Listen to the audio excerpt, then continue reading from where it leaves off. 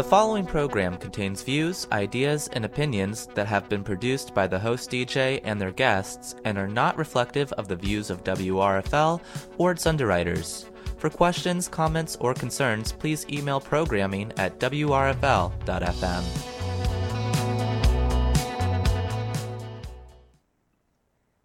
Good evening and welcome to Campus Voices, a program where we discuss current issues surrounding the University of Kentucky's campus and the Lexington area. I'm your host, Sarah Simon Patches, and today we'll be discussing the rapidly growing Black Lives Matter movement, also known as #BLM.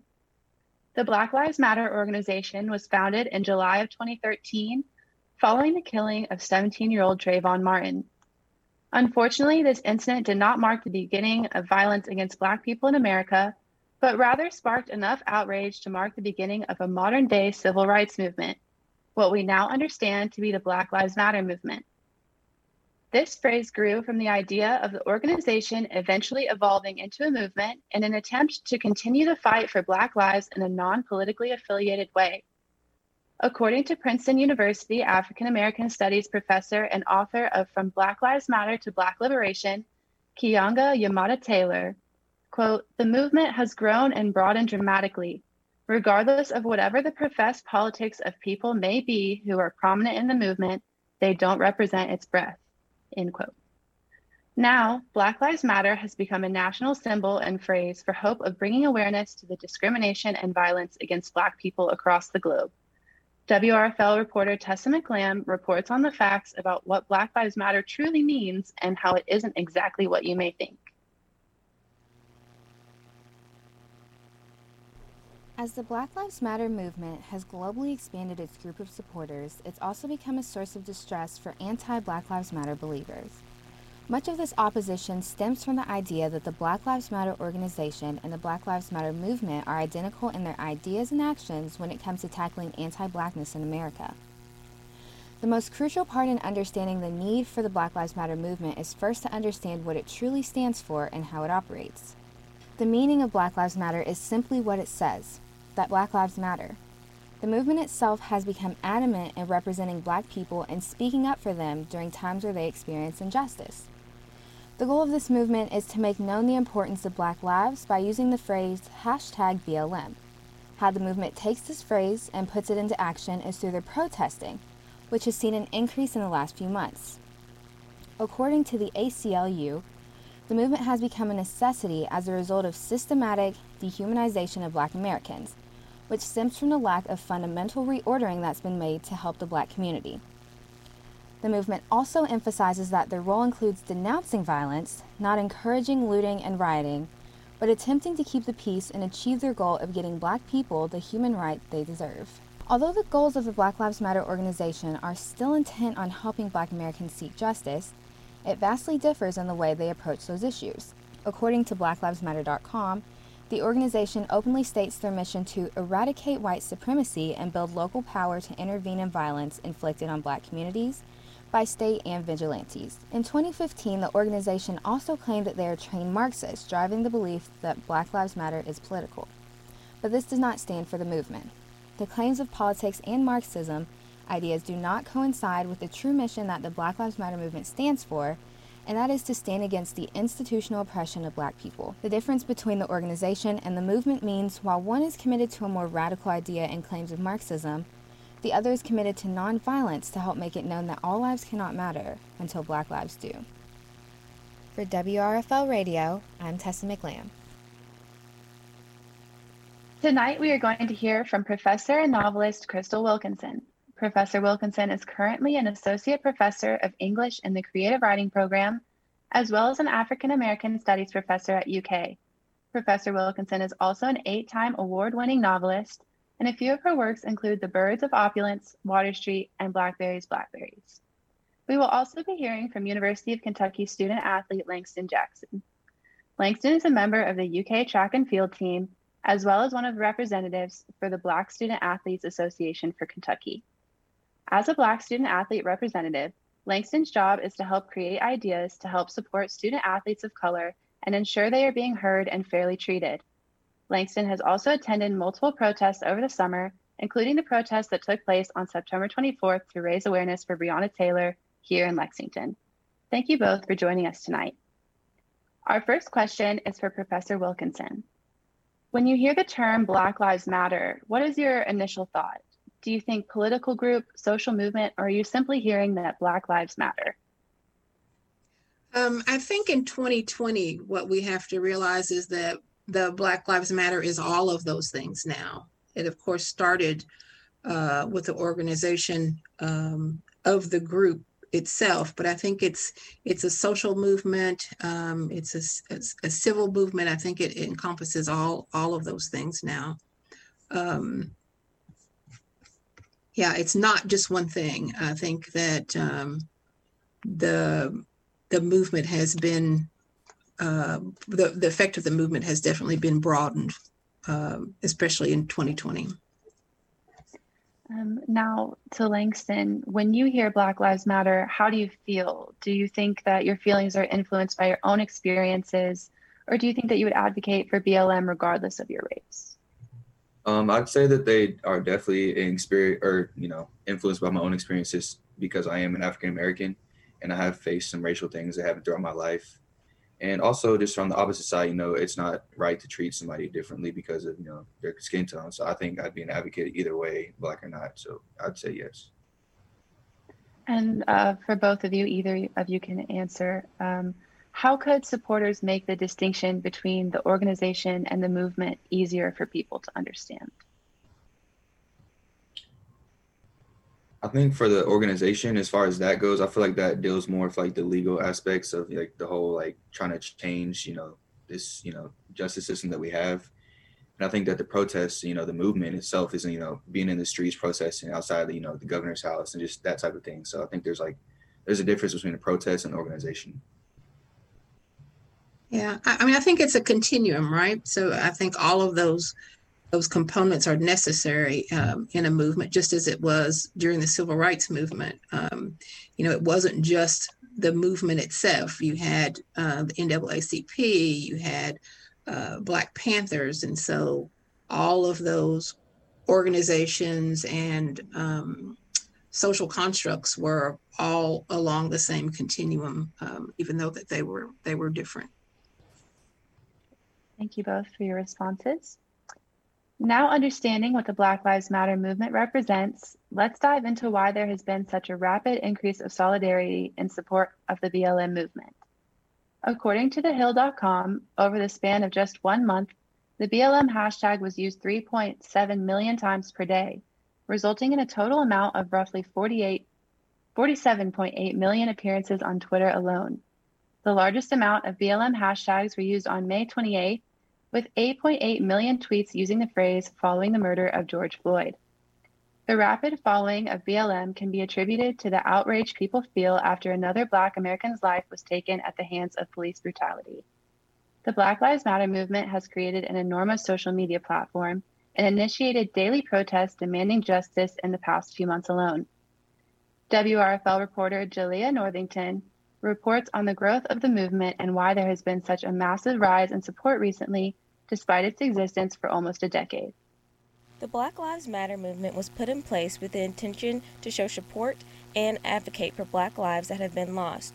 According to CNN, the hashtag has been seen in numerous protest signs and published all over the world to raise awareness and stand in solidarity for Black people. Looking at the rise of the Black Lives Matter movement, it is noted to have begun in 2013 when the verdict of George Zimmerman was announced. Protests and rallies began heavily throughout the Trayvon Martin case, and it continued. Fast forwarding to recent cases that have sparked numerous protests, one can recount cases such as George Floyd, Breonna Taylor, Ahmaud Arbery, Rayshard Brooks, Daniel Perdue, Sandra Bland, just to name a few. According to Vox, the United States is the biggest social movement this country has ever seen. The social movement that they are referring to is the uproar of protests that has sparked all over the world. They are not just protesting for attention, people are protesting for change within the Black community. Protesting has been a way for Americans to practice their First Amendment right for centuries. The purpose of protesting comes as a result of an unagreeable circumstance where people are allowed to oppose as given by the Constitution. For the Black Lives Matter movement, the act of protesting has become a staple part in their mission to dismiss anti-blackness across America. The protests allow supporters to physically participate in speaking up for Black lives by marching through cities and hosting public gatherings. Because of the refusal to be silenced, protesting has brought positive outcomes to the victims of police brutality, including George Floyd and Ahmaud Arbery, both of whose murders were arrested and charged. For cases like 27-year-old Breonna Taylor, who was shot and killed by police while sleeping in her home, protests have demanded the arrest and charge of the officers who were involved, as well as the reopening of her case by Attorney General Daniel Cameron. Of the hundreds of cases, protesters have seemed to be not more outraged by one than the other, but instead have accepted so much disappointment in the past cases that they refuse to let anyone else slide by after committing hate-driven crimes. UK Junior Zakiya Baker says the reason she believes that there have been sudden outrage on the Breonna Taylor case. A lot of people, the reason they were upset about the verdict was because it seemed like it was a clear-cut case because Breonna Taylor, she was innocent. And so I saw some accusations or some articles today that stated Daniel Cameron did not let the grand jury know they could have charged the officers with murder. So I think that definitely if there was some evidence or that if Daniel Cameron didn't let the grand jury know everything they could possibly do, then we would definitely see a different verdict or at least a little bit more debate and I guess discussion between the jurors on the case.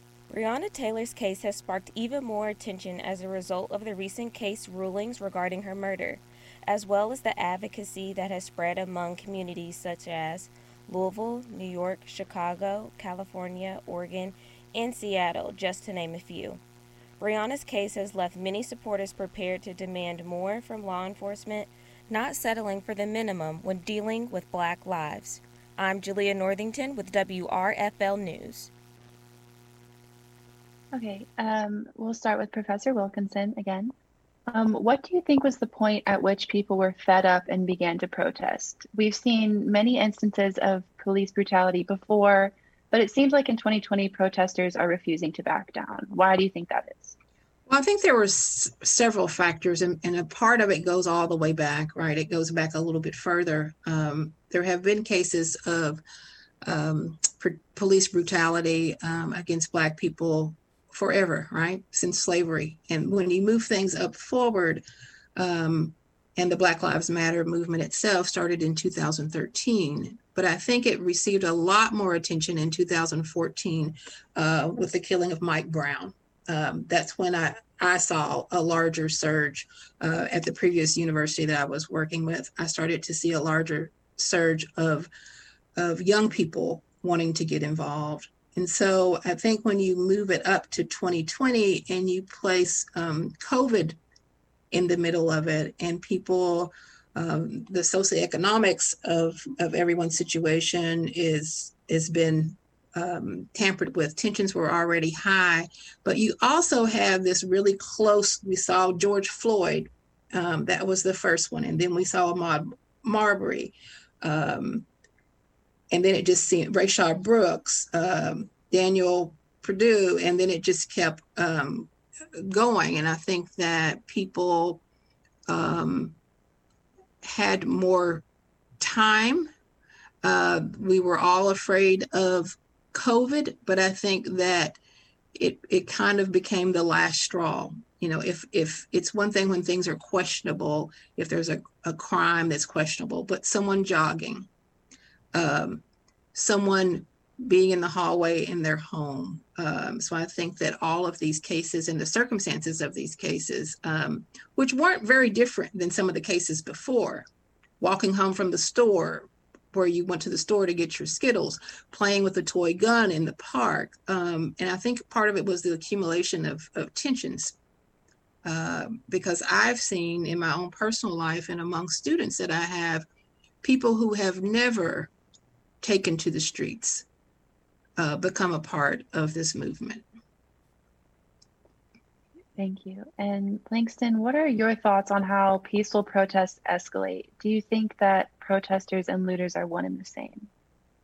I say that they escalate whenever people are out there for the wrong reasons. I think a lot of times people, even Black people, they disregard, the Black Lives Matter movement, and they see this as an opportunity to go get, free things and loot stores and set things on fire. And I think that that's when, protesters and looters kind of, are separated, because protesters are out there for the right reasons, holding up posters and, out there every day, chanting these different sayings and everything. And looters are out there, doing, things that are putting people in danger. So I think that there's a big difference between protesting and looting. And I think the thing about people who loot, they're blind to like what's actually going on, and they just want something for themselves rather than for the movement itself.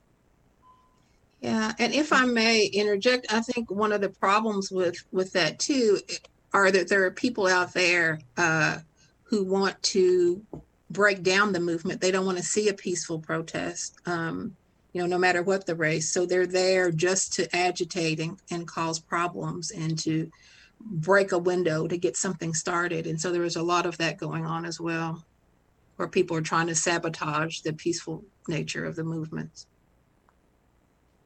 So now that we have more understanding of the major impact that the Black Lives Matter movement has on the nation, let's think about the positive changes that have been a result of the peaceful movement. Langston, has the Black Lives Matter movement inspired change thus far? And do you think that there's more change to come? I think there's a lot more change to come because, with the Breonna Taylor case, we waited 6 months for them to basically say nothing about Breonna Taylor. And so I think we have a lot more work to do. But here in Louisville, Charles Booker, he just ran for office. I think people like him who are coming along, that's a positive sign that things are actually going to change. He didn't get elected, but, the fact that he was there and that close, people are starting to see that we need to put people in office that are, have right intentions and are going to do the right things. So I think there's definitely a positive change coming. And Professor Wilkinson, what has the movement done so far in the efforts to make changes for Black lives? And why are body cameras and warrants just now being required? Well, warrants have always been required. Body cams have been required for a while too in certain cities. Whether or not those rules have been adhered to has been the primary issue. So I think that going along with what Langston said, I think that there's a lot more change coming, and I think it's the youth has taken this up. As someone who was an activist, more of an activist in my younger days, it's been heartening to see young people be so dedicated to this new movement and sort of demanding justice and seeing change on a local level, seeing change on a state level from various states, seeing change on a political level. I think a few years ago, you'd never see someone like a Charles Booker get that close to beating someone who is more of a traditional politician. A few years ago, you'd never see an AOC as a senator, and a lot of these other political candidates who are younger, who have more fire, who are willing to take risks and not be just sort of the status quo in politics. I think that eventually you'll also see that in other places. You'll see police departments and city councils taken over by young people who have a different agenda than sort of the old guard has been. So I think we have all of that to look forward to. And you all mentioned, over time, hopefully things start to change. Do you think that there's anything, presently that people can do to help push the movement forward more, or do you think that things are going well as they are? I think Langston were you about to add something to that? I was just going to say the youth are definitely playing a big part in this movement at this time, because like she said, COVID has given people a lot of time to just think over, and see what's important in life. And I think that as far as like me, 2013, I was only 13. I didn't know anything that was going on. I never watched the news. I was worried about video games and sports. And now that I'm like 19 now in 2020, it's kind of changed my views. So I think that like we decided like more time and the youth were kind of, you know, starting to be more active as far as the movement goes. Mm-hmm. And Sarah, you were saying, what can people do? I think, you know, it starts with the individual. You know, I see a lot of course, a lot of this has to do with social media. I'm on TikTok. I'm one of those grandmas on TikTok, but it's nice to see young people address their parents and address their relatives when they see wrong being done, even on the more intimate level of the individual level in their households, in their friend groups. Like, it's one thing to get out and put your mask on and get out and walk and march, and that's wonderful, but also addressing these issues in your friend groups, in your high schools, in your colleges, in your classrooms, in your families, I think is really important to be able to get change. Well, thank you both for joining this incredibly important conversation, and thank you to our listeners for joining in as well. We would like to thank our guests, Professor Crystal Wilkinson and Langston Jackson, for voicing their thoughts and expressing the importance of such a worldwide movement. Next week, you can look forward to talking about the impacts of COVID on Lexington businesses and how the pandemic has infected the vibrance of the city. I'm Sarah Simon Patches, and you're listening to WRFL 88.1 FM.